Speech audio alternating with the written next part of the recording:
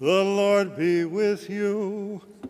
And with your spirit. A reading of the Holy Gospel according to Luke. Glory to you, O Lord.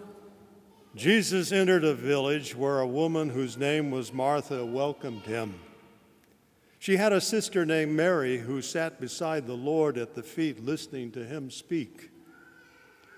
Martha, burdened with much serving, came to him and said, "Lord, do you not care that my sister has left me by myself to do the serving? Tell her to help me." The Lord said to her in reply, "Martha, Martha, you are anxious and worried about many things. There is need of only one thing. Mary has chosen the better part, and it will not be taken from her." The Gospel of the Lord. Praise to you, Lord Jesus Christ.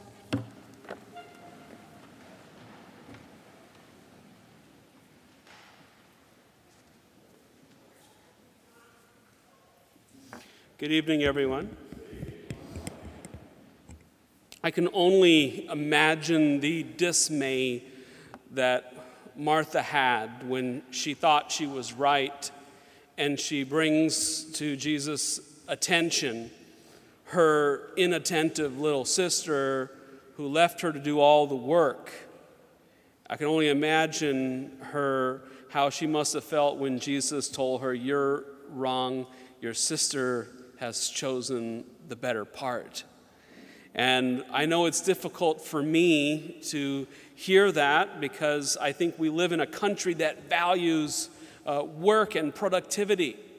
And most of us, if we're honest, feel like Martha should have gotten a little bit more credit, right? Because she was the one who was hard at work, and her sister was only sitting there at the feet of Jesus, listening to him.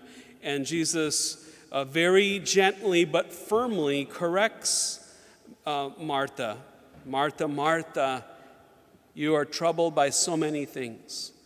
Only one thing is necessary, and for her part, your sister has chosen the better way, the better part." And so through the ages, this gospel reading has come to represent two arms, so to speak, the contemplative arm and the apostolic arm. The contemplative, the prayer, and the apostolic, the doing of things.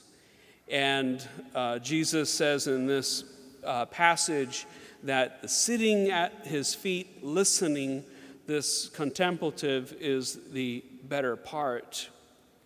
And so I think a lot of us may have difficulty with this. Jesus, I don't think, is saying that we don't need to do the apostolic work. He's just simply stating something. And I think it's also one of Jesus' needs at the moment. I think hospitality has to do with looking at the person where they're at and what their needs are. How many of you have ever met somebody who thought they were being very hospitable, but they were just doing things to feel good about themselves, and they were maybe actually making you feel uncomfortable? When I went to seminary at St. Meinrad, Archabbot Lambert used to say that he hates pineapple upside down cake. I happen to like it. He didn't like it, though, and he said there's a certain family that he goes to, and they always insist that he eat it. And he tries to say no, and they won't let him say no. "You have to eat, this is my specialty, it's the best thing I make." "Oh no, I'm on a diet." "You're not on a diet tonight, here you go." And even though he doesn't want it, they basically force him to do it. This kind of hospitality is really a kind of a pride. I'm really good at making pineapple upside down cake, and you will like it whether you like it or not. Real hospitality looks at what the person actually needs and strives to reach that need. Jesus, in this gospel reading, he's preparing himself to go to Jerusalem. He knows already his impending death. And maybe deep down inside of him, he's a little torn up about it. His will he wants to conform to God's will. He knows he's going to do this thing, and it's going to be painful and difficult. And all he wants to do is spend time with his friends. He goes to this out-of-the-way place of Bethany to be with his closest of his friends. And Martha won't sit down. She's so busy. I remember coming home from Rome, and I had taken lots of pictures with my Nikon camera, and I'd made this slideshow with music behind it. And I couldn't wait to show it to my family. But I couldn't press play until my mom finally sat down.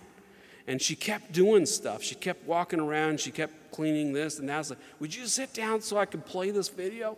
And so I wanted, in her hospitality, she wanted to serve and serve. And all I wanted her to do was sit down and listen and just enjoy. And I think that something like that is here with Jesus. He wants to bear his heart to his friends before he goes into his passion. And Mary is there, giving him her undivided attention, sitting at his feet, listening to everything he has to say, and it's fulfilling Jesus' need to be loved, as well as to tell and to teach what he wants to teach his disciples. And so he says Mary has chosen the better part. We shouldn't come to the conclusion that work is wrong. Elsewhere in the gospel, Jesus talks about it's not enough for us to say, Lord, Lord, and just to pray for the good of an individual without reaching out and helping the person. What we actually have to do also good works. And so Jesus says, not everyone who says, Lord, Lord, will enter the kingdom of God. He says, when I was thirsty, you didn't give me anything to drink. When I was hungry, you didn't give me food. When I was in the hospital, you didn't come and visit me. When I was in the prison, you didn't come to comfort me. And all these things are things that we're, called to do for our love of the Lord. And so there has to be a balance of prayer and the apostolic life, good works. At the monastery I went to as a Benedictine, and one of the mottos of the Benedictine order is ora et labora. It means work and prayer, that the two really go hand in hand.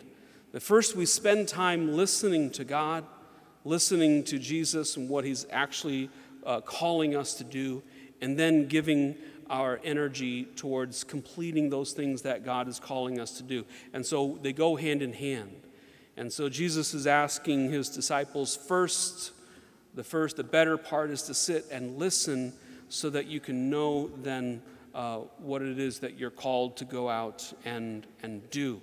And so the work and the prayer, they really go hand in hand. You can imagine how many times Jesus went about in different villages, and sometimes he was rejected, right? He gave the famous quote that no prophet is a prophet in his native land. And so you can imagine how unwelcome he may have felt when they didn't sit and listen to him. And so to have Mary sit and listen to Jesus, this was the thing that Jesus was really searching for. He probably wasn't interested in that elaborate meal and all the work that Martha was trying to do. One of the beautiful things also we hear about listening to Jesus comes to us directly from God our Father. When Jesus began his public ministry, we hear the words come from heaven.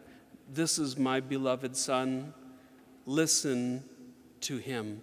And so the better part for us is to spend time with God in prayer, with Jesus, with our Lord, and to then get our marching orders, so to speak, so that we can then become active in our world.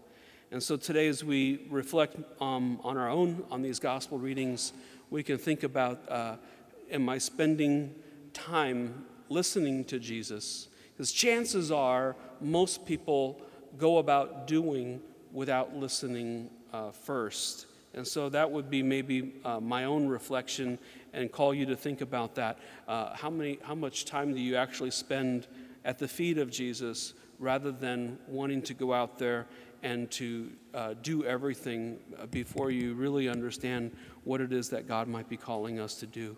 Amen.